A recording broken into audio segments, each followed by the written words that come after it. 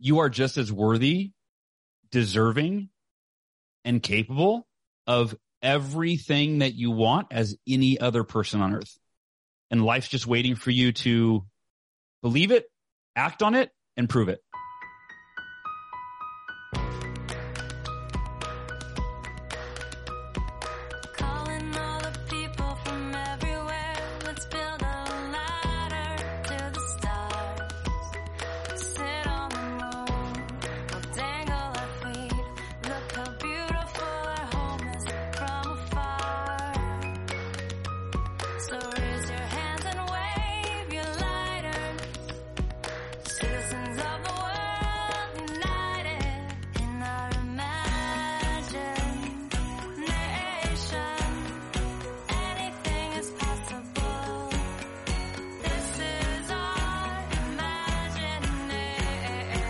Hey, it's Kathy Heller. Welcome back to the podcast. We have such an amazing episode for you today.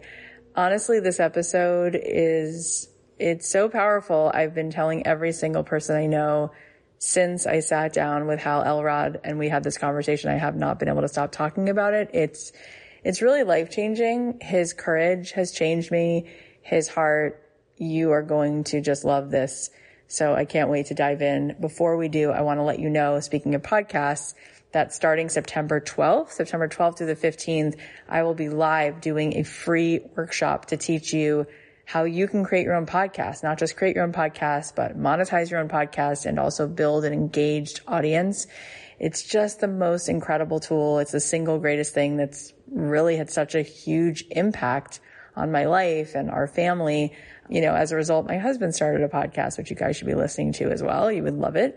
So we're going to be doing this free training. It's a boot camp. It's 3 days. You will get so much value out of it. And did I mention it's free? If you want to join us, go to kathyheller.com/bootcamp, kathyheller.com/bootcamp. Be a part of it. You won't want to miss it. You're going to find out just so much good stuff. And I think it's really going to inspire you and help you see through a wider lens of what's possible. Also, if you happen to be in the Los Angeles area, I'm going to be emceeing an event. My husband is going to be doing some stand-up. His co-host on his podcast, Mark Schiff, will be doing some stand-up. And then we'll be sitting down to do a live podcast interview with a comedian, Jake Johansson. You can get tickets to that if you are in the LA area. They're like $20, and it's going to be at the Improv on Melrose, the famous Hollywood Improv. You can go to markandlowell.com to get your tickets. So it's markandlowell.com, and you can grab your tickets. So there's two really exciting things happening in the next 2 weeks. One, if you're in LA, you can hang out with me live at the Improv with my husband and our dear friend Mark. And that's going to be so much fun. And if you want to be in on how the heck can you start a podcast and how can you make it something that's binge worthy and people want to listen and subscribe, and how do you monetize it, then you can join my boot camp at kathyheller.com/bootcamp. All right. Well, today it's just such a good episode. Hal Elrod is here. He's an international keynote speaker, author, and podcaster who has made it his mission to elevate the consciousness of humanity one person at a time. And he really, really does it. You might be familiar with his uber popular book, The Miracle Morning, the not so obvious secret guaranteed to transform your life before 8 a.m.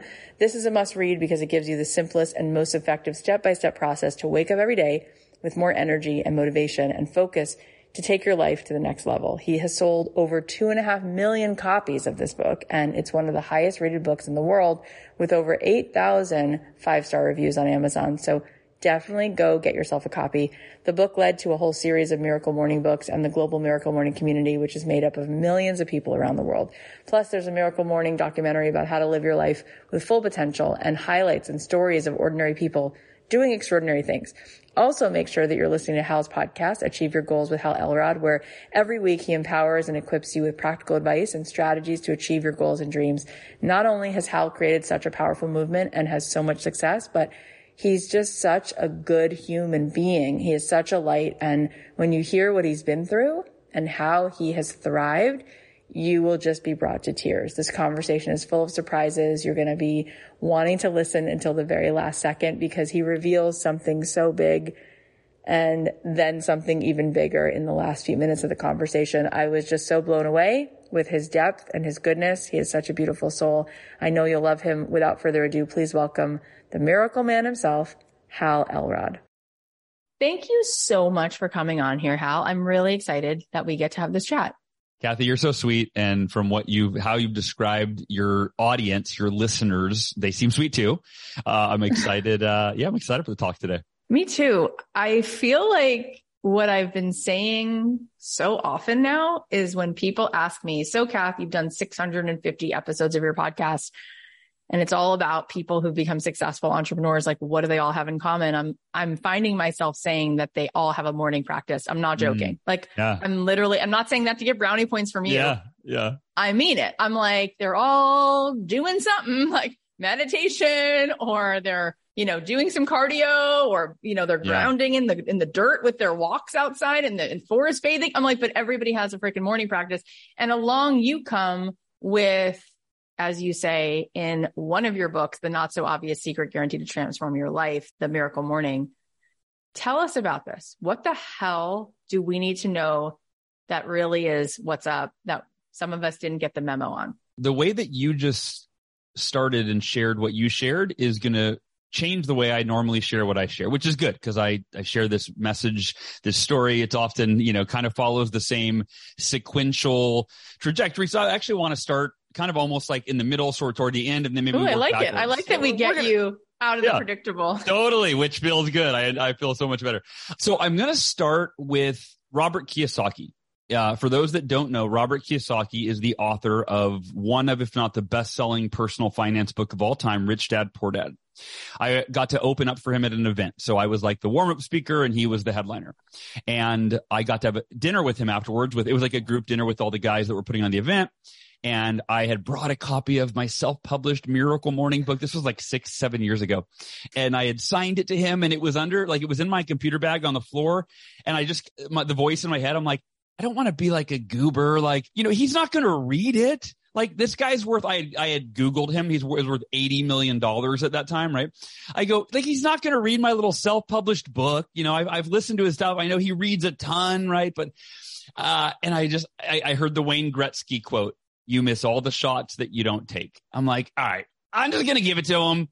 I'm going to look like a goober and whatever happens. So I gave him the book, I'm like, Robert, your book changed my life. And 3 weeks later, I get an email from his assistant, and his assistant says, Hal, Robert has read the Miracle Morning 3 times. No way. This did not happen. Right? My jaw dropped. Like, you imagine that. Like, someone that you look up to, one of your favorite authors, has read your book 3 times in 3 weeks. And I'm like, that's crazy. She said he does the Miracle Morning every day now, most often with his chills. I can't take it. Most often with his wife. They actually were doing it together. And he said it is totally transforming his life, and he wants to have you on Rich Dad Radio on his show. And I'm like, oh my gosh, this is like too good to be true. I go tell my wife. She's like, "Who's Robert Kiyosaki?" I'm like, God, it's no fun to share stuff with you. You don't know who these people are.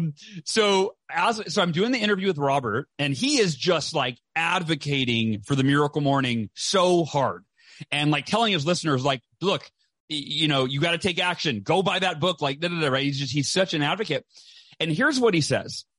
For those of you listening that don't know what the Miracle Morning is, and we're going to work backwards to that, but it's made up of 6 of the most timeless, proven personal development practices in the history of humanity that the world's most successful people in all walks of life have sworn by for centuries. There's nothing new.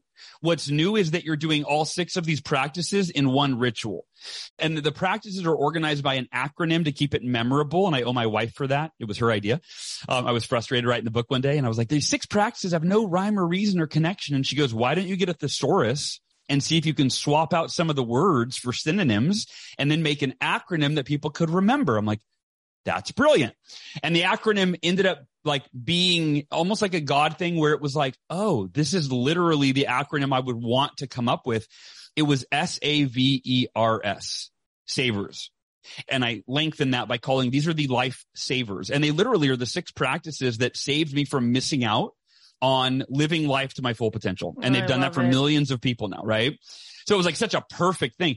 And what originally it was meditation, which became silence, the first S in savers, or it would have been mavers, right? The A is for affirmations. And if you think you know affirmations, put that thought on hold, your belief about affirmations. They've been taught incorrectly to us, I believe, for, I don't know, as long as I've known about them.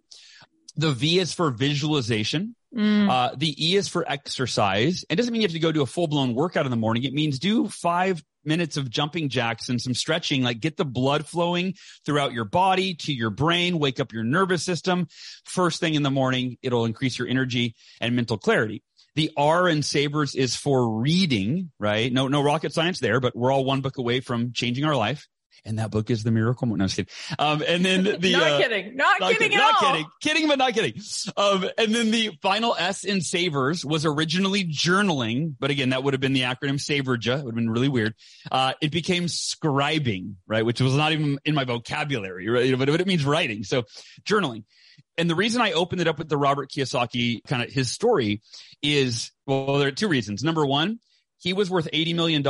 When I created The Miracle Morning, and we'll get into the story, but I was at rock bottom and I was desperate. And I was like, what do the world's most successful people do every day for their personal growth and development so they can become the person they need to be to create the life that they want? I need to do those things. That was where the practice was created. Okay. So I was at rock bottom and it changed my life. Robert Kiyosaki was worth $80 million and it changed his life. So now I can say, if you're anywhere between 0 and $80 million, this applies to you. Now, if you're outside of those realms, this you might just shut the episode off. Yeah, right. But here's what Robert said in the interview. It was toward the end of the interview, and I've never forgotten it because I had never thought of it this way. He said, Hal, before I read The Miracle Morning, he said, every successful person on the planet attributes their success to one of those 6 practices, one of the Sabers. He said, but I've never met anyone until The Miracle Morning. I had never met anyone that was doing all 6 of them. He said, if you meditate every day, it'll change your life. It'll lower your stress. It'll help your clarity, right? If you exercise every day, it'll change your life. If you read every morning, it'll change your. He said, doing all 6 of these timeless practices, you named it correctly. It's The Miracle Morning. It literally is creating miracles in my life. And by the way, if you go look back at pictures of Robert Kiyosaki in 2015, before he read the book, he was heavy set. He was bloated. He did not look healthy. Look at him today. He's lost all the weight, and he has said it in his speeches. It was because of The Miracle Morning. So that gives you a broad overview of what we're talking about. I mean, that was so fun to listen to and so many mic drops. So let's unpack this. Yeah. Why is it that it winds up feeling doable when so many people, they hear what you say and they're so lit up right now, but then they get to the first one and they're like, I don't know. Meditation is so anxiety provoking for me. There's no way I can start even because the first one already like, I'm out.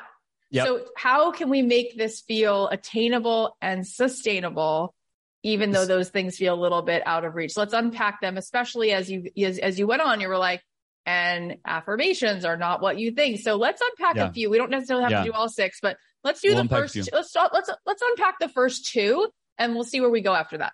All right. So here's what, you're a great interviewer. Great questions. And I'm not just getting brownie points. I'm sincere. So I want to create a little context around this, which is not just the practices, but the morning routine. Like there's 2 parts to this. There's, should I wake up before I have to? Like, is there really value in waking up before I have to be somewhere, do something or take care of someone? So I got to be sold on that, right?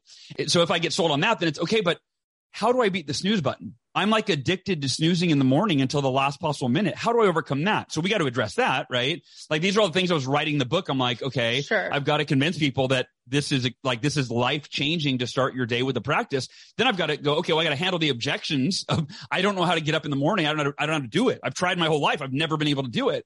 Okay. And then it's once you figure those out, what do you do to maximize that time? And that's kind of where we started with the last one. Like you do the Sabers, right? So working back from there, why to have a morning ritual? In fact, and one of the questions I often get is, couldn't I do the Sabers any time of day and get the benefits? It's a really fair question. The answer is yes and no.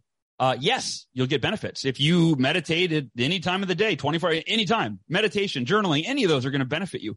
Here's the thing. The benefits of meditation, for example, it lowers your cortisol levels, right? It actually, and I'm not a neuroscientist, but it does things to your brain, right, that allow you to actually, you gain clarity. In fact, what sold me on meditation was an article that I read back when I was researching this Miracle Morning thing in 2008, and it was Fortune 500 CEOs who swear by meditation.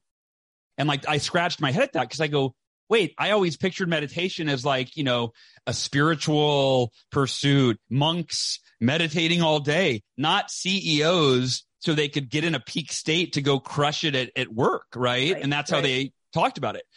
So the premise of this is how you start your day sets the tone, the context, and the direction for how you show up to the rest of your day, right? If you win the morning, you are in a peak position to win the day. And so these 6 practices will benefit you any time of day. But the thing is, when you do them in the morning, you're putting yourself in a peak physical, mental, emotional, and spiritual state. And then you get to take on every aspect of your day as the best version of yourself, as a better version of who went to bed the night before. Yeah. And it makes you a better parent. It makes you a better leader. It makes you a better employee. It makes you a better entrepreneur. It makes you a better podcast. Like, you fill in the blank, whatever you're doing, if you start your day. So let's say you waited till the end of the day to do these practices. You would have missed out on the benefits all day long. You'll probably sleep better. Awesome, right? Like, but so that's why to do it in the morning. And then we can go into this if you want, but there's an entire chapter in the Miracle Morning book called the 5-Step Snooze Proof Wake Up Strategy for the Recovering Snoozeaholics. It's the longest chapter title, I think, in history. But it's literally like, because here's the thing. I wasn't a morning person when I started this. So I actually had to Google how to beat the snooze button. Like, I had to figure it out.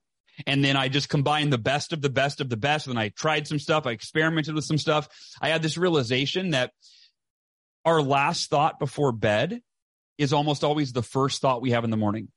Think about when you were a kid on Christmas. And if you didn't celebrate Christmas, think about the day before your first day of back to school, a vacation, whatever you were excited about waking up.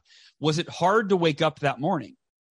No, and it didn't matter if you didn't get much sleep or if your sleep was terrible and you were tossing and turning, right? Like, I think of no time was I more excited than Christmas Eve. And I went to bed. I didn't even get good sleep because I kept like waking up. Is it morning? Is it morning? Right? Like, so it was terrible, interrupted sleep.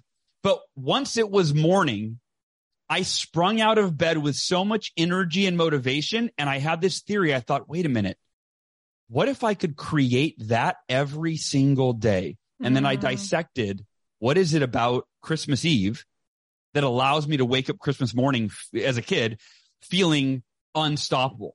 And then I just broke that down and made it duplicable. And so I could do it every single day. So we can get into how to beat the snooze button. There's some tips and tricks in there, and we can also go into the savers. Like, that's actually what you asked, and I diverted, and I was like a politician on this one. But you're a politician. I love the last thing you said so much, which is, how could I make every single morning feel like Christmas? Yeah. And, I'm a Jewish girl. I still am obsessed with Christmas. We have like so many Christmas lights at my house on Christmas that I always blow the fuse and then have to add to the GFCI. You're like Chevy Chase, National Lampoon. 100%. And I love Christmas music, so much of which was actually written by Jews as well. So everybody gets how cool Christmas morning feels. Sure. And I love that as a question. Like, how could I make every morning feel like Christmas? What if we could? So I do want to break down, I want to like change the thing I asked. I want to break down the first 3, the meditation, affirmations, and the visualization. But because you started this episode saying, let's go out of order, I want to go out of order. Okay. I want to start with visualization and then affirmations, and then we'll talk about meditation. Why is it so important to visualize, and what's the precursor? Like, do you have to actually believe there's a potential for your life to be better? Do you actually have to be aware that there is more expansion possible before you visualize? Or can you just start visualizing? And how do you suggest to do that? Do we like cut out pictures from a magazine? Do we just close our eyes? Let's talk about visualization and then affirmations. Yeah. And I'm actually going to ask that we go visualization, silence, then affirmations, because affirmations is my favorite. So let's finish strong. Right. So visualization. So in terms of your question, do you have to believe first? I think the answer is no. In fact, right, we believe what we repeatedly think, focus on, ruminate over, right? So if you haven't thought about what's possible for you up until now, you're not going to believe it's possible from day one. Like, that's putting the cart before the horse. Right. You need to see it a few times. You need to affirm it a few times. You need to imagine it, right? And then it starts to feel kind of real. Visualization similar to affirmations, I think that we haven't been taught the most effective way to do it. We've been taught to visualize the ideal outcome, period. That's it. Right? Like The Secret, 10 years ago was like, right, like you said, cut out pictures, make a vision board. I always joke that like my vision board became an invisible board because it just sat on the wall and I never looked at it and I just walked by it every day. Right? Yeah. Can we talk about that for a second? Because you just mentioned it. Yeah. I'm allergic to The Secret. Every time someone mentions it, I feel allergic to it. And when it came out, I didn't want to watch it. I wasn't interested in it. And then meanwhile, cut to like, I'm a huge fan of meditation, have been to several Joe Dispenza events, love the idea of visualizing, but for whatever reason, I intuited that like, not that way. Like I was like, that, not like that. So I found my way to doing it and I want to do it even better, which is why I love that I get to talk to people like you. So tell us why that way, no, and what way, yes. So the problem with visualizing your ideal outcome over and over and over is it can be counterproductive in that it can trick you into thinking it's a foregone conclusion, independent of your effort. Right? You see it over and over and you go, oh my gosh, I just know it. It's coming. It gets in the realm of like manifesting and such, which that's a whole nother topic that I do believe there is some merit to. But I think that people hang their hat on the metaphysical without focusing on the practical. And to me, the practical actually leads to the metaphysical, but not always the other way around. Okay. So for me, that's one of the things I think that made the Miracle Morning sticky is I took these concepts like visualization, which is like, oh, just see it, and affirmations, which again, we're going to talk about, but these practices that were kind of woo-woo the way they'd been explained and you couldn't really grasp them. They weren't very practical. And my brain just doesn't work that way. I'm like, no, I need it to be practicable. I made a word, practical, actionable, and results oriented. Like I don't want to just feel good and trick myself into thinking something amazing is going to happen. I want to see measurable results from the practice that I'm doing. Yeah. So part one of visualizing, seeing the ideal outcome, there is merit to it because, and it goes back to your question, when you see something over and over and over, when you vividly imagine it, you feel it, it starts to become real for you. So I'll give you an example. I hated running. I've hated running my entire life and I still hate running. Okay. I do not identify as a runner, not at all. However, when I started doing the Miracle Morning, way before it was a book idea, this was 2008. It was my own practice when I was $50,000 in personal credit card debt. My house was being foreclosed on. I had, basically when the economy crashed, I crashed with it like millions of Americans. That's what led me to figuring out what can I do differently to change myself and change my life. And as I started doing the Miracle Morning, I just started thinking bigger and bigger. And I defined what I call level 10, right? Which is, this isn't rocket science, but I went, what do I look like at a level 10 in every area of my life? What does level 10 health look like for me? What is level 10 motivation, discipline, like every aspect of my life? What would it look like for me to be level 10, fulfilling my potential in every single area? And physically, a friend of mine, he founded a charity called the Front Row Foundation, and he hosted an annual run for the Front Row Foundation. And he had called me right before I started the Miracle Morning. And he said, hey, we're doing the Atlantic City Marathon again this year. Are you going to come out and run with us? I said, dude, I'm not a runner, man. Like, I'll donate some money. I am not running. And once I started the Miracle Morning, I don't know if he pinged me again or I just thought about it, but I'm like, wait a minute. I hate running. I've never run more than a mile. What if I were to run 26 miles in a day? What if I were to run a marathon? That is so far outside the realm of who I've ever been, what I believe is possible for me, right? Again, I did not believe it. Like running a mile, which was only required PE class. That's why I did it, right? And I hadn't run once since, high school 10 years before. But I thought that would force me, if I committed to that publicly, sure, I would have to become a level 10 version of myself. I don't even know who that guy is that could run that, but I'm going to do it. And then I decided to double it and commit to a 52-mile ultra marathon. And I'd never run more than that mile. And here's how I incorporated visualization. Every day, I would visualize crossing the finish line of the Atlantic City Marathon. In fact, I kind of went secret style and I actually printed off an 8.5 by 11 image of the finish line. So I literally knew what it would look like as I was approaching it to cross it. Now, visualizing that every morning and literally for just like 60 seconds, I would visualize and then I would create a compelling emotional state around that. Like and I would affirm it. I go, I'm going to do it. I'm going to train. I'm going to work. I'm going to run 52 miles. I'm going to cross that finish line. I'm going to do it. That's the value in visualizing your ideal outcome is that it becomes real for you and you want to attach it to a compelling emotional state. But here's the second step that I'm going to share with everybody. This to me is what makes visualization effective, and it's rarely taught to us, or at least, it's not in the secret, that kind of thing. Number one, visualize your ideal outcome. Get excited about it. Make it real for you. Number two, visualize yourself engaged in the necessary activity today. The training, the phone calls, the writing, whatever you have to do today. Literally close your eyes and picture the time that your alarm on your phone goes off, that you got to do that thing. And it's often the thing you don't like doing that you always procrastinate on that's going to get you where you want to go. Right. So you visualize. So I would visualize myself. Here's how it played out. I would close my eyes and I would see my phone alarm going beep, beep. And I would hear it in my head. Beep, beep, beep, beep, beep. I'd pick it up. It was 7 a.m. because that's when I committed to train to run. I would picture myself in my mind. It was like a little movie. I would turn it off. I would walk into my bedroom. I would picture myself putting on my clothes to go running. And then I would visualize myself. I would picture myself walking across my living room. I mean, like literally it was the whole thing, into the room, into the closet, get dressed, head out the front door. I would open my front door. I would visualize seeing my sidewalk in front of my house. And then I would say something like, hell yes, like this is going to be the best run of my life today. I am going to be a better version of myself because I'm following through with something that I don't really want to do, but I'm going to enjoy this, right? I'm excited. I would get myself in a peak emotional state while I visualize getting ready to go for the run. That is the most important, powerful, effective technique I've ever discovered for visualization. Because here's what would happen. When the alarm went off at 7 a.m., and if you're listening right now, I want you to imagine anything that you need to do in your life to get where you want to go that you might not like doing. There might be rejection involved. It might be painful. It might be uncomfortable. It might be whatever, out of your comfort zone. So when the alarm on my phone went off at 7 a.m., I picked it up, and guess what? I didn't visualize putting it back down and going, I don't want to run. Right. I'll just do it later. No. That's not what I rehearsed. I rehearsed getting up, going into my closet. So guess what happened without even thinking? I looked at it. It said 7 a.m. I got up. I went in my closet. I changed my clothes. I went out front. I opened the front door, and I was flooded with a rush of positive emotions as I looked at that sidewalk, because that's what I rehearsed.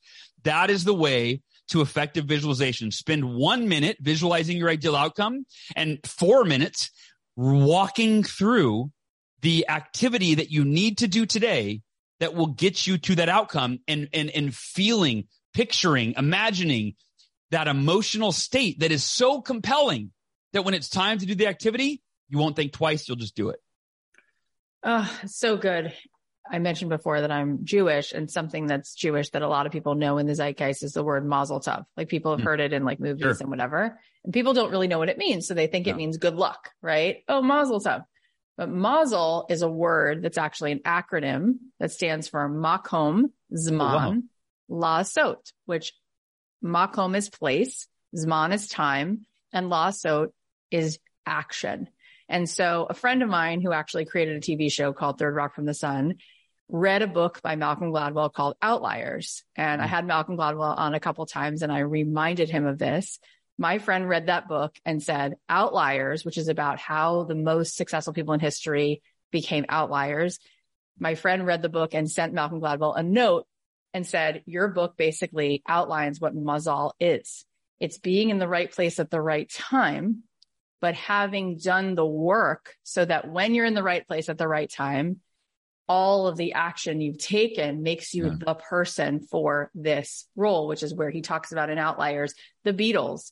But before the Beatles were the Beatles, they had been a band for 8 years performing together, and they were so coherent and so tight that when they then went to be the Beatles, they read each other in seconds. Their harmonies were amazing, right? Like we forget all of that stuff. So I like what you're saying so much, because again, people are like, I'll just sit here and think about a red bicycle. And it's like, what are you going to do today? It's not going to show up in your backyard. No. So for it to show up in your front yard, do you need to go to Amazon? Do you need to go get the $390 for the red bicycle? So what do you need to do for the $390? And that's where there's like, your inspired action is so helpful and compelling. And like you said, we bow out of the game so fast when things become uncomfortable because you haven't rehearsed the part where it's like, you can tolerate the process. Yeah. You can tolerate making the brownies and actually having to stir and wait for them to rise in the oven. And then the brownies will be there because you tolerated the patience of the process. And that's what you're saying, like, show up for it. But my question to you is, what if somebody has this thing where they're like, I want, for instance, this just came to me. I want a podcast as big as Joe Rogan. I just talked to somebody who said that's what she wants. What if then she doesn't know what the steps are? So she's like, I don't even know how I would visualize for 4 minutes the steps because I don't know the steps. I could understand the steps to learning how to run the marathon. Yeah. But I don't know the steps to that. Yeah. And so then what do they do? I mean, so it's always, if you don't know what the steps are, then you Google what the steps are, right? Like, I mean, but really, like, Google how to get like, started. They're there. Yeah. Well, yes and no. There's definitely no steps to how to get as big as Joe Rogan, right? And that my dream is actually not to be as big as Joe Rogan. Maybe, I mean, sure it is, but that my podcast, that I can just talk about anything I want like Joe Rogan. Like, I'm always worried I'm going to offend half my audience if I say this or that, right? You just nailed it. You just nailed it. That's what my agent said. I asked my agent at Gersh, why do you think his podcast is so big? She goes, unapologetic, period. Yeah. That's it. Yeah. Being unapologetic is it's a high vibe. Yeah. I know I need to get over my hump, but no, it's hard. We're all pleasers. And I'm sure he was at one point too. So it's simply dedicating time to figuring it out, right? So, if, and this is where in that case, and this is actually a great question that actually there's a broader question of, do I have to do all the savers every day? Which is the best? Like that kind of thing. I don't visualize every day. In fact, that's one of the only savers that is probably the only saver that I don't do every single day. I do it as needed. I do it when there is something that I need to put myself in that peak state for. If I'm giving a speech that day, I'll always visualize taking the stage, being, right, embodying my best energetic self, and like, I'll just rehearse that so that when I'm there, I've already done it. But I don't visualize every day. So in the case of her, she might go, I'm going to visualize just the end result. And then I'm going to open my schedule and I'm going to commit 1 hour to figure out how to grow my podcast. That's it. And I think what you're really saying is visualize for 4 minutes when you do choose to do this visualization a few times a week, that you're tolerating being in the process of this, whatever that is. You're tolerating, like, I'm in this process and I'm up for figuring out this process piece. I'm not skipping over it. And let me say, the word tolerating doesn't resonate with me just because I get where you're going with that. But to me, I really want people to be rehearsing being in a peak state, being excited to do something, fake it till you make it. Like I hated running. Right. But I'm like, so I didn't visualize tolerating running. Right. Cause that wouldn't have compelled me to go on the run. I was like, I'm going to be a better version of myself. I'm doing something that I hate that's difficult because it's making me better. Right. So I was like, that's something I can get excited about, I love that note. I love that note. Okay. And now tell me why people you think are going to be able to meditate when they hate it. Yeah. So meditation, and I do love that when I use the thesaurus, that meditation became silent because it's such a broader term and it gives so much kind of room. You might pray for 5 minutes in the morning. Prayer might be your silence. There may be no meditation involved, right? But however, there are over 1,400 scientific studies, and that was years ago. It's probably, tripled since then, who knows, on the benefits of meditation and benefits in terms of emotional, physical, mental, right? I mean, there's so many benefits of meditation. I just read Michael Singer's book, Living Untethered. Have you read that? Yeah, it's amazing. Oh, God, so good. But anyway, Living Untethered, he defined meditation so well. And he addressed the frustration that most of us have, which is like, I can't quiet my mind. Yeah. Like that's what, like I suck at meditate. Like the first time I meditated, I'm like, not just the first time, for like weeks, it was like, yep, me too. I suck at this. I'm not doing it right. My mind's flooded with.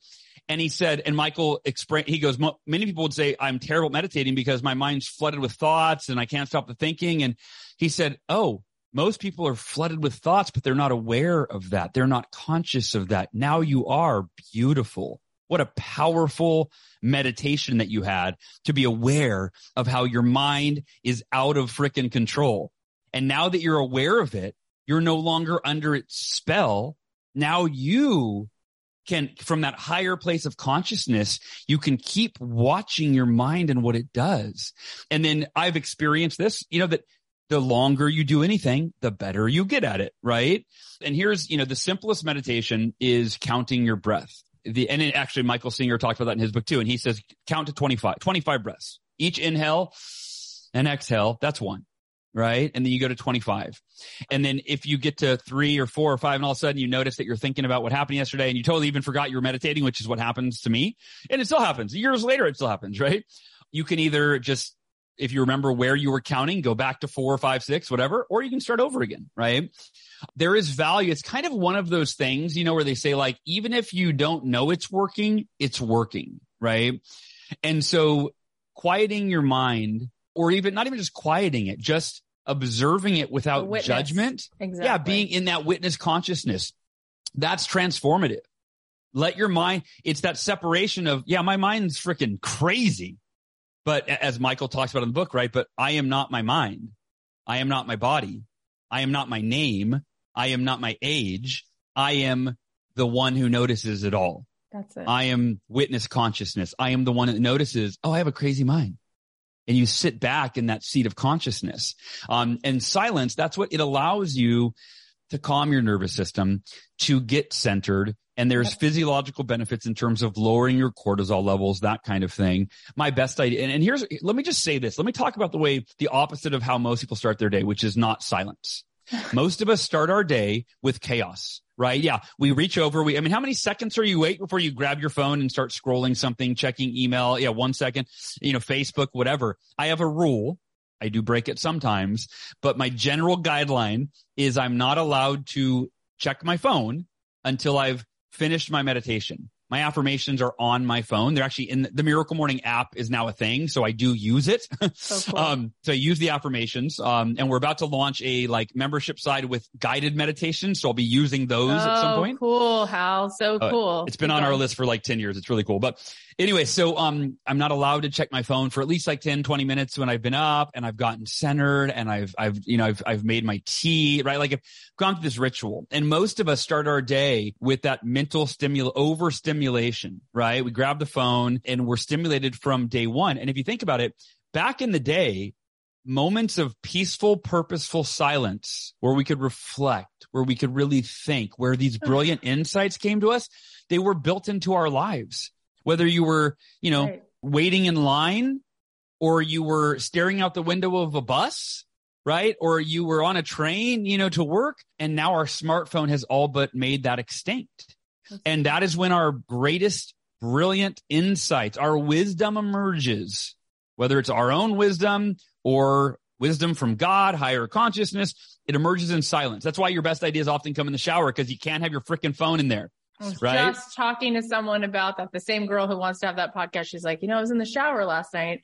And I'm like, of course, because you finally stopped trying to figure it out by busying your mind. Yeah. There it was. And I'm glad you said that, because that is an aspect of it, right? Is trying to figure it out versus quieting your mind and allowing, where do ideas come from? Whenever somebody says, wow, when they compliment me on the Miracle Morning, it's amazing what you've created. I'm like, I thank you, but the idea came from somewhere. The download.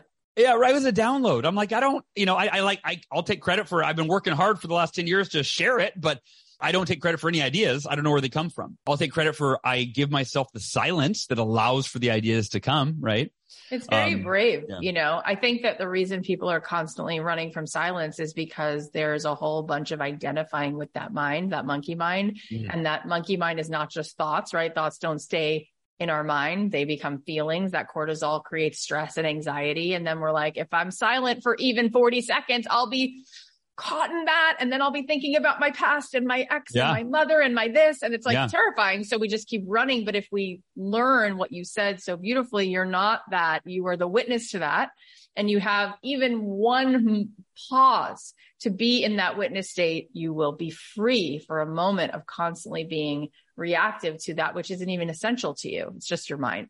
So tell us a little bit about the affirmations and why you think they've been taught incorrectly and what you think they really are. Yeah, affirmations, I think, are the most misunderstood, underutilized, and effective form of personal development. There's multiple reasons. One reason they might be misunderstood. If you grew up when, I don't know, we look about the same age. I'm assuming, back in Saturday Night Live when Stuart Smalley had that segment. I'm good enough. I'm smart enough, and doggone it, people like me. And I have friends. Yeah, it was positive affirmations with Stuart Smalley. So it made a joke out of it, right? He used to look in the mirror and say all this positive stuff to himself. But here's the two main problems from my vantage point. Number one, we've been taught one of two strategies: either lie to yourself, like affirm that something is true that is not true, so you trick yourself into believing it. Example of that is, if you want to be wealthy, we're taught, just affirm, I am wealthy. Just own it, embody it, right? I am a millionaire. But if you're struggling financially, then, you're smart enough to know the truth, and the truth will always prevail. So if you're like, I am a millionaire, your subconscious is like, dude, you're not even a thousandaire. Like, you need to stop lying to yourself. And you're like, shut up. I'm doing my affirmations, right? You're literally creating an internal conflict that doesn't need to be there. So lying to yourself is never the optimum strategy. The second problem with affirmations, the way that we've been taught, is we've been taught to use this flowery passive language that, similar to visualizing the ideal outcome, it promises a result independent of any effort. I'll give an example that most of us have probably heard some variation of this affirmation. So a financial affirmation. I am a money magnet. Money flows to me effortlessly and in abundance, right? If you affirm that, now why has that affirmation stood the test of time? Because it gives you temporary relief from your money woes. If you're struggling financially and you're like, oh my God, I'm so stressed looking at my bank account balance, I need to do my affirmations. And then you pull them out and you get in this state of delusion and you go, oh, I'm a money magnet. Money is magically going to come into my life out of thin air and solve all of my problems. And I'm going to be a millionaire and everything's going to be okay because I'm a magnet and I'm attracting it all. Right? And then you go, oh, that feels way better than when I was looking at my bank balance and I was super stressed. Oh, thank you, affirmations. You give me relief, right? Like, it's delusional though. And it doesn't produce results. It makes you feel better for a moment and then it deludes you. And then your finances don't improve. And then the next day you have to do the affirmation again, right? Right. Kind of like taking pharmaceutical drugs that are handling the symptoms for a few hours and not solving the root cause. Yep. I'm going to give you guys three steps to create affirmations that will produce measurable, meaningful results and make you feel good, right? But I don't want to just feel good for the sake of feeling good. I want to feel good to an end, right? Number one, affirm what you're committed to. Don't affirm something that's not true. Don't affirm what you want, because in life, we don't get what we want just because we want it. We get what we want if we are committed to it, and that's it. So if you want to be a millionaire, say, yeah, I'm committed to becoming a millionaire, right? You can even have the date, by this date. Here's my affirmation formula. Step one, I am committed to blank no matter what. There is no other option. I am committed to running 52 miles no matter what. There is no other option. When I had cancer, which we haven't got into that, but when I had cancer, I affirmed I'm committed to beating cancer and living to be 100 years old alongside Ursula and the kids. No matter what, there is no other option. And again, we get what we're committed to. And I was given a 20 to 30% chance of surviving. This was about 5 years ago. And when I would feel fear that I might die, despite doing everything in my power to survive, I thought, what if I die? Like, what if I don't make, what if I'm in the 70 to 80% of people that die from this? I would pull up the affirmations. I had them everywhere. They were printed on my bedside table. They were on my phone. They were with me at all times. I pulled up the affirmations. Whenever I'd feel that fear, I would acknowledge this fear is not serving me. I'd pull up the affirmations and I would go, I am committed to beating cancer and living to be 100 plus years old alongside Ursula and the kids. No matter what, there is no other option. I would read it with such conviction and such passion and such emotion that it became my reality. And eventually the fear disappeared. I didn't even really feel the fear anymore because I replaced it with that faith, right? So step one, affirm what you're committed to. Step two, affirm why it is a must for you. Why is it a must? Why are you committed? And for me, I like to list bullet points of the most compelling reasons why I am committed to that outcome. So going back to the affirmation, the cancer affirmations, I said, I'm committed to beating cancer for Ursula because I promised her forever. Sometimes I get emotional when I say these. I'm I'm committed to beating cancer for Ursula because I promised her forever and a day. I'm committed to beating cancer for Sophia and Halston because they need their dad's love. You're getting emotional, and I'm getting emotional.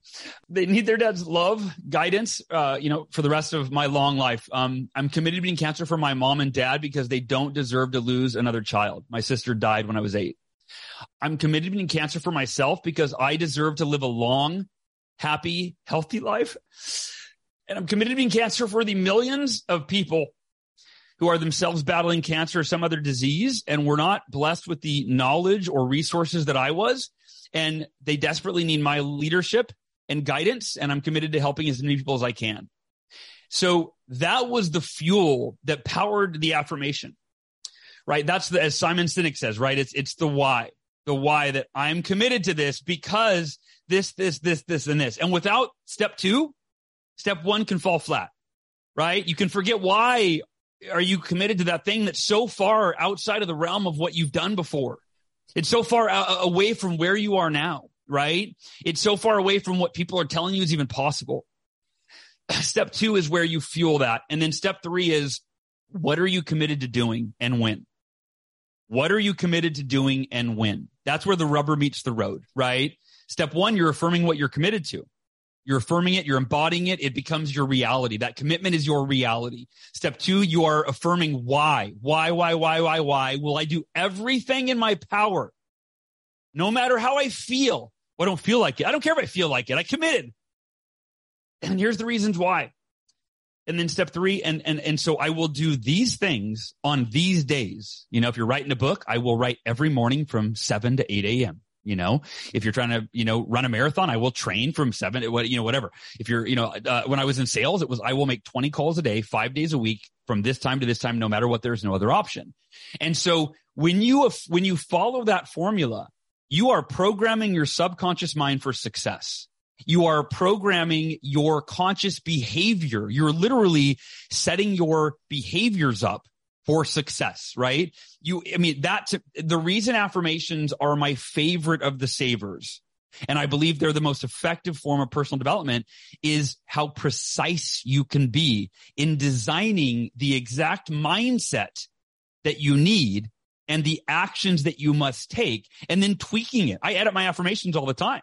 I'm like, ooh, actually, I'm going to tweak this. Ooh, I'm reading this book and this quote. Oh, that will fuel my why even more, right? So my affirmations are always evolving as I'm evolving. And, I think they should for all of us. So those are 3 of the savers. And like Robert Kiyosaki said, any one of them will change your life. When you do all 6, the miracle morning, right? It will create miracles in your life as it has for millions of people around the world. Well, I think your vibration is what saves people's life. There's literally, if there's 2 guitars on a table and I pluck the C string on this guitar, the C string on the other guitar will vibrate. And it's called resonance. And it is undeniable how much resonance your being offers. It's like very good Wi-Fi, right? It's like you are somebody else's personal hotspot. And I was totally brought to tears, and I'm saying it out loud only because you're all listening to this, so you couldn't see that. And it's because when we hear truth and we see truth, we cry, because there's no way to not cry, because our soul says, ding, ding, ding, ding, that's truth. This is what truth feels like. This is what truth looks like. And so I just so honor and am in awe of your courage and your generosity, because every one of your whys was for somebody else, right? And it's interesting because people tend to feel miserable when they're obsessed with themselves, right? Like we actually don't want to be the center of our world.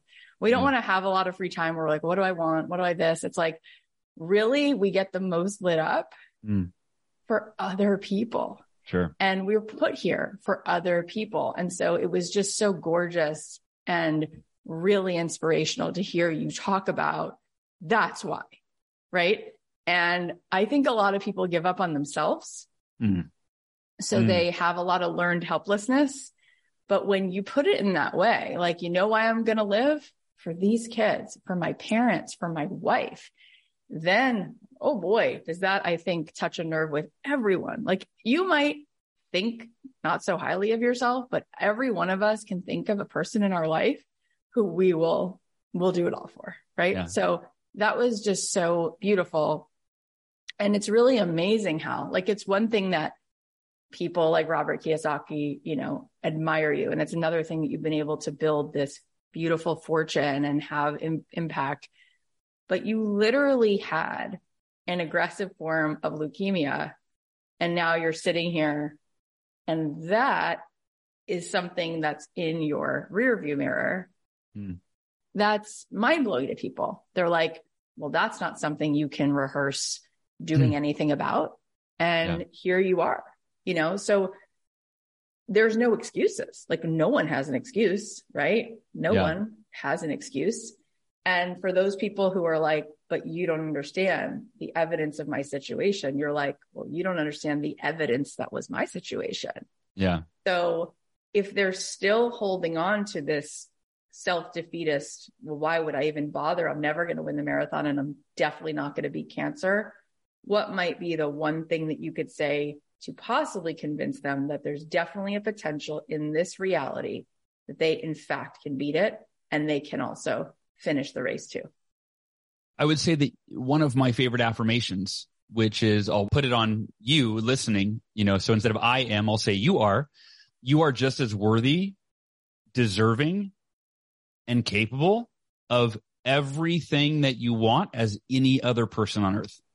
And life's just waiting for you to believe it, act on it, and prove it. But that to me is one of the most fundamental affirmations. I am just as worthy, deserving, and capable of blank. It could be specific, right? Anything that you want as any other person on earth. I am just as worthy, deserving, and capable of beating cancer as any other person that has ever beat cancer. And if you're listening to this, like, you really do, I'm telling you how to say it, but you're extraordinary. Like, you are a miracle. To the way that I look at, God is the ocean, and we are all droplets of water in the ocean that is God. There is no separation. It's made of the same stuff, right? Made in the image and likeness of God. The kingdom of heaven is within, so on and so forth, right? Yeah. And if you're listening to this, like, we look at our past. I talk about in the book, I call it rear view mirror syndrome, right? That we all have this rear view mirror in our subconscious mind. And whenever we're faced with a challenge or an opportunity, we check the rear view and we're like, well, how have I responded in the past? Or what in my past proves that I can overcome or accomplish this? And you're like, nothing. There's nothing, right? I got nothing. Like, when I wrote The Miracle Morning, I was like, I kept, it took me 3 years. I was like, who am I? Nobody's going to read this. Like, I don't know how to, and I had already written a book that didn't sell. So my review mirror said, Hal, you busted your butt to write a book and nobody bought it. Like, so that was my review. And I just, and I doubted myself every day. And then but I'm like, it really went back to if this changes one person's life, I have a responsibility, because this morning ritual changed my life, and I wasn't a morning person. Then I taught it to all my coaching clients. It changed their life, and they weren't morning people. And I'm like, if it worked for it could work for anybody. And I am a selfish asshole if I don't get over my issues, my insecurities, my self-doubt, my writer's block, whatever, right? If I don't get over it, like, it's not about me. That's been a mantra of mine since 2005. I read the book Love is the Killer App by Tim Sanders, and he talked about selflessly adding value to the lives of other people. I don't know if he used that word, but that's how I walked away. That became my purpose in life, to selflessly add value to the lives of every person I possibly could. And you can be selflessly selfish, right? Because like you said, Kathy, that's what lights you up. Guess what? I feel really good when I help others. So it's like a win-win, right? Totally. Better than when I just try to do something for myself and go watch Netflix. I don't feel lit up and fulfilled when I watch Netflix, right? But if I help somebody, that's amazing. It's like, right? Everybody wins. I forgot where I was going with that, but yeah. No, so it's beautiful. I want to ask you though, this, like, you have such a positive vibration. Like, it's more than like, you're so positive. It's like your whole being is plus, right? It's like all plus signs. Yeah. And your charge, it gives charge to other people's batteries. That's how charged you are with life force.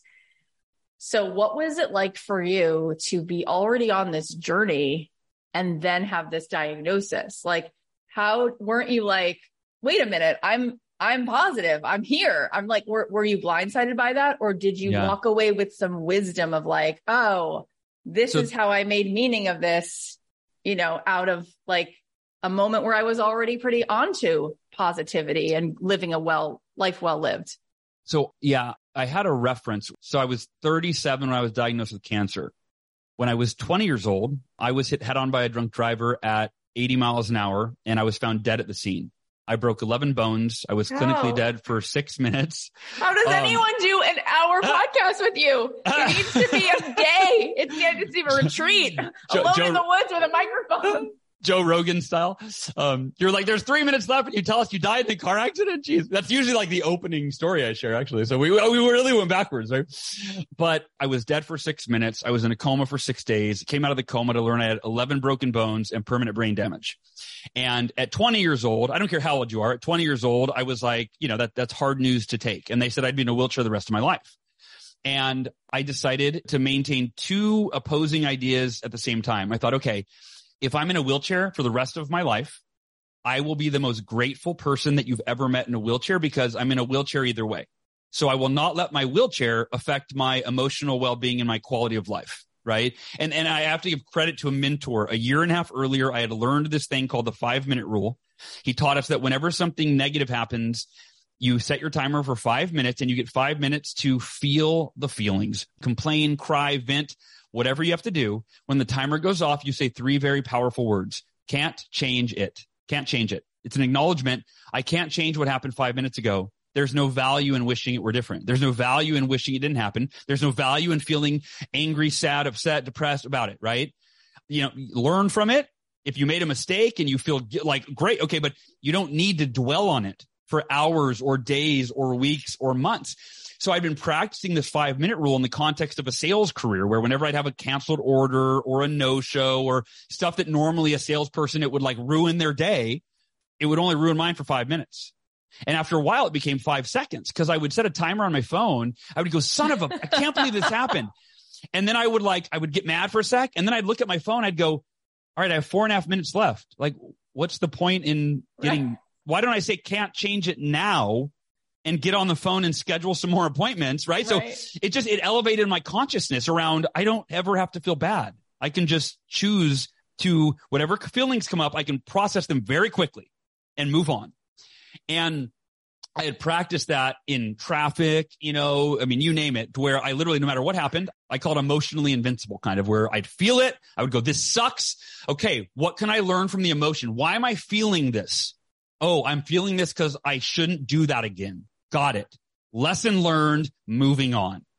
And so when I came out of the coma with the car accident, it was very quickly. It was a few days of like, oh my God, like picturing, okay, what's a wheelchair like? Like, there was so much to unpack around like my new reality. I woke up and I'm broken bones and all this, but I decided I can't change it. So even though this is a much bigger adversity than the other stuff that I've been working on the last year and a half, the little stuff, the principle is the same. I can't change that I broke 11 bones. I can't change that if I'm in a wheelchair the rest of my life, but I can choose to be the happiest, most grateful person anyone's ever seen in a wheelchair. That's my choice. But I thought, I'm not going to accept that I can never walk again as the only option. I'm going to visualize what I want. I'm going to visualize walking again. I'm going to pray that I can walk again. I'm going to maintain unwavering faith that I can walk again and not be disappointed if I don't. It's a really interesting dynamic, right? Where most of us, if we want something, the more we want it, the more disappointed we are if we don't get it. And I realized that's not the only option. You can want something really bad. You can visualize it. You can maintain faith, and then you can accept life before it happens. So no matter what the outcome is, I'm at peace. Because why wouldn't I be? Well, how does it serve me to be depressed and sad and angry over something I can't change? It doesn't. So no matter what happens in my life, I'll be at peace. But I'm going to focus on what I want. I'm going to visualize it. I'm going to put all my energy, my vibration, as you say, into that. 2 weeks after I came out of the coma, the doctors came in with routine x-rays. They said, we don't know how to explain this, Hal, but your body's healing so quickly. You can take your first step today in therapy. And I had broken my femur in half. I had broken my pelvis in 3 places. I had broken my arm in half, shattered my elbow, severed my radial nerve, fractured my eye socket, severed my ear. All of that. And 3 weeks after I was found dead, 2 weeks after the coma, I took my first step. So the day I was diagnosed, my wife was out of town, and I was, told I had a 20 to 30% chance of living. And, but literally I felt very little emotional pain because I had practiced this mindset for, 17 years. So I'm like, oh, I have cancer. Whoa. Wasn't expecting that. Okay. How am I going to beat it? Like, that's literally where I went. It wasn't, oh, I feel sorry for it's like, well, there's no value in that. Right. And if you're listening and you're like, what, how do you, it's because I practiced it for 17 years, right? Like if I was diagnosed with cancer when I first learned what I'm sharing with you now, I wouldn't have been able to do this, right? This is practicing acceptance. Can't change it. 5-minute rule for 17 years. But I called my wife, I told her, she broke down in tears, which caused me to break down in tears, of course. But I said, sweetheart, 2 things I want to share with you. Number 1, I'm not scared. I have unwavering faith that I can beat this cancer. It's a 20 to 30% survival rate, but I've decided there's a 100% chance that I'll be in the 20 to 30% of those who beat it. And, I don't think it made her feel much better, but that was it. Oh my gosh. You know what I realize is like, you are the miracle. You're the miracle morning. And that's why people keep reading the book more than one time. And that's why God saved you from that accident, because you are here to tell this story the way you tell it. You are such a generous, delicious, helpful, wonderful, inspirational, incredible person. And your very existence gives everybody exactly what they need to go make their lives into a miracle. So I am just incredibly grateful that I have the gift of just being witness to you and getting to feel the medicine that is every word you speak is medicine. It's the best medicine. And you are the best remedy for all of this. Just all of this was such a generous gift. So, and on top of everything I just said, you've done this so many times. You've done keynotes, you've done podcasts, and you treat each one with this much passion and give this much energy. Like, may you just be aware of how much this drastically changes the world. May you be aware of it. Kathy, I want to talk to you every day. You're like the sweetest, most articulate, most encouraging human being I think I've ever met. I don't know that I've ever gotten choked up so much on a podcast as I did today. So amen to all of it. It's beautiful. Thank you. That means a lot. I think everyone who ever listens to you just loves you immediately. You're very, very lovable. You're so sweet. You're so humble. It's like that kind of humility is such a legacy. It's amazing. Well, there's something about you, like the way you're articulating and recognizing this, I don't know how to put it into words, but you have an extraordinary gift that you can see that and bring it out and articulate it the way that you do. So I feel honored to be in your presence and to hear you say that. Thank you. Well, I've had so many people that you and I both love on the show, and I loved every second of it, but I've never cried like this in 650 episodes. And all of those people, brought a lot of big, beautiful things to the table, but you're so special. If God has a refrigerator, your pictures on it. And if he would wake up, if that was a thing, he'd just look at that refrigerator and he'd go, well, I made Hal, so that that justifies it. That justifies it all, folks. Of course he wakes up. He does the miracle morning every day. I've talked to him. This is his practice, by the way. He just gave it to me. So. Obviously. And he's like, hey, go share this with the world, buddy. All right. Obviously. Thank you for being such a conductor of that, of godliness. We love you. Tell everyone where they can find your podcast, where they can buy the books, where they can follow you on Instagram. Yeah, miraclemorning.com is the hub. Miraclemorning.com, you can, find the app there. You can find there are a bunch of free resources. The app's free. The podcast is free. What else is free? The movie is free, which you don't even, there's a documentary, by the way. That I know, we didn't even get to that. Yeah, and it's amazing. I have all these notes. I'm like, forget it. We were 2 years into filming the documentary when I called my director and I said, I have this really aggressive cancer. It's not looking good. The movie's on hold. And he said, Hal, I'm coming to the hospital with a camera. We have to film you beating cancer and sharing it with the world. So that whole journey is in the movie. But yeah, in the books, everything, miraclemorning.com is the hub, and join the community because there's hundreds of thousands of people in the Miracle Morning Community Facebook group that wake up every day and support each other. And it's a really, really beautiful community. So Kathy, I love you. Thank you so much. Thank you for all of this. I want to do this again. I want to hang out, and I'm sure we're going to hang out at some point. Give your whole family, the kids, the wife, just tell them I just love them for being the people that are in your life. You're amazing. God bless. God bless you. You got it. Bye.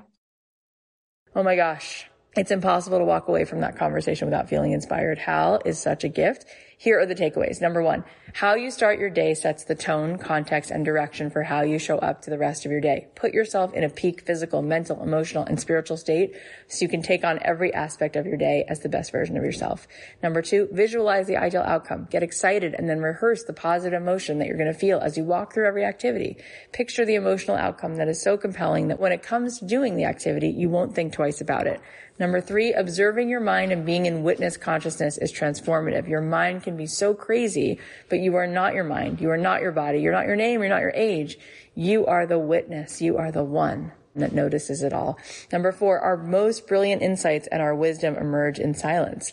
Number 5, affirm what you've committed to. Affirm why it's a must for you and why you are committed. Then affirm what you're committed to doing and when. Number 6, you are just as worthy, deserving, and capable of everything that you want as any other person on earth. Life is just waiting for you to believe that and act on it and prove it to yourself. Number 7, you are extraordinary. You are a miracle. We are all drops in this ocean that is God. There is no separation. Number 8, if you have something that can change one person's life, then you have a responsibility to share that because it's not about you. And number 9, practice acceptance. You can't change what has already happened. So learn from that and move forward.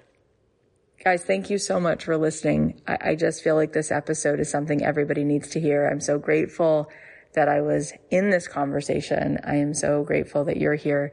And if you can think of somebody or more than one somebody who needs to hear this, please text them the link, share them the link, or post about this episode on your Instagram and tag me at Kathy.Heller because I can repost them, and you can tag Hal. He's at Hal_Elrod.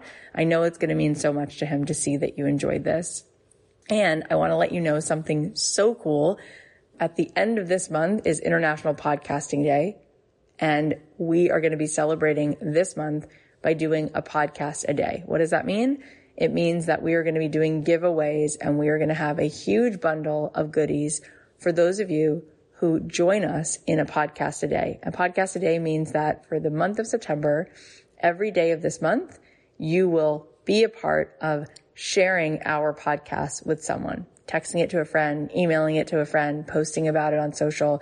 And for those of you who just share this every day for the month of September, at the end, I'm going to be flying someone to Los Angeles, giving you a huge shopping spree and a coaching session, and you're going to have a spa day. It's going to be so amazing. Plus, the top 100 people in this who are sharing this podcast will be given an incredible experience. You'll be given VIP tickets to an event we're doing in October, and everybody who participates will be getting some juicy trainings from me. So go to my Instagram to find out how to be a part of this podcast today at Kathy.Heller.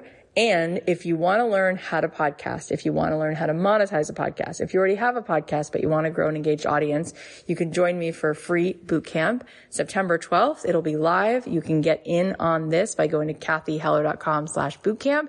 It is a free 3-day training. I will be there with you live. We'll be having so much fun, and there's tons of giveaways there as well. So go to kathyheller.com/bootcamp. I can't wait. I'm so excited. I love being with you guys. And speaking of being with you in person, if you happen to be in the LA area and you want to come to a comedy show on Sunday, the 18th, I'll be emceeing a podcast that we're doing live, my husband and his co-host, Mark Schiff. And it's going to be at the Improv in Los Angeles. You can buy tickets at markandlowell.com. That's MARKANDLOWELL.com. You can buy tickets. They will sell out. It's going to be so much fun. Mark and Lowell will both be doing a little stand-up. Plus, there'll be a live podcast on stage with Jake Johansson. If you happen to be in LA, go to markandlowell.com, grab your tickets. It's going to be so fun. So, 2 really cool things coming up for you. We've got a free training on how to create a podcast and monetize it and grow your audience. kathyheller.com/bootcamp for all of that. And if you want to hang out live and you happen to be in LA, September 18th, you can grab tickets to this amazing day of comedy. It's going to be so much fun. You can get your tickets at markandlowell.com.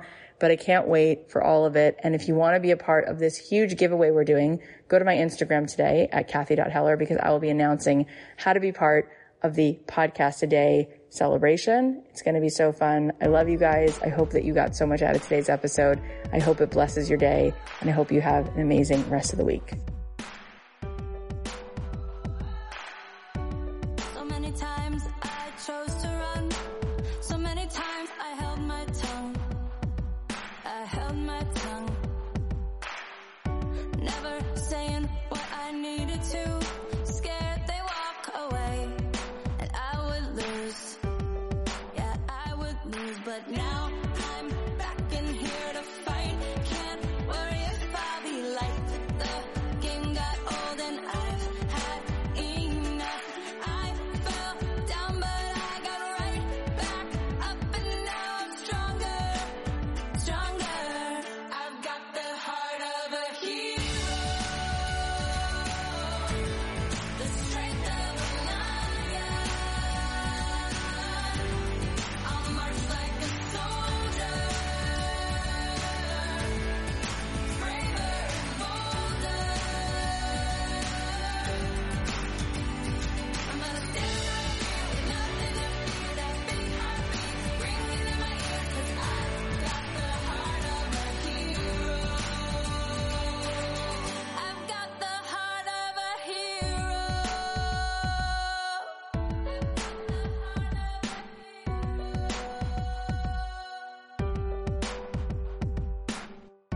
Who says I can't dance with fire? I know that I'm alive and I'll survive. I'm a survivor. I've got the courage of a storm. Don't say you weren't warned, 'cause you've been warned. Thunder roars in me like a battle cry. Now it's my time. It's do or die. I've got the heart of a hero, the strength of a lion. I'll march like a soldier, braver and bolder. I'm gonna stand right here with nothing to fear. That big heartbeat ringing in my ears, 'cause I've got the heart of a hero. I've got the heart of a hero. No more with myself. It's up to me and nobody else. I've got the heart of a hero, the strength of a lion. I'll march like a soldier,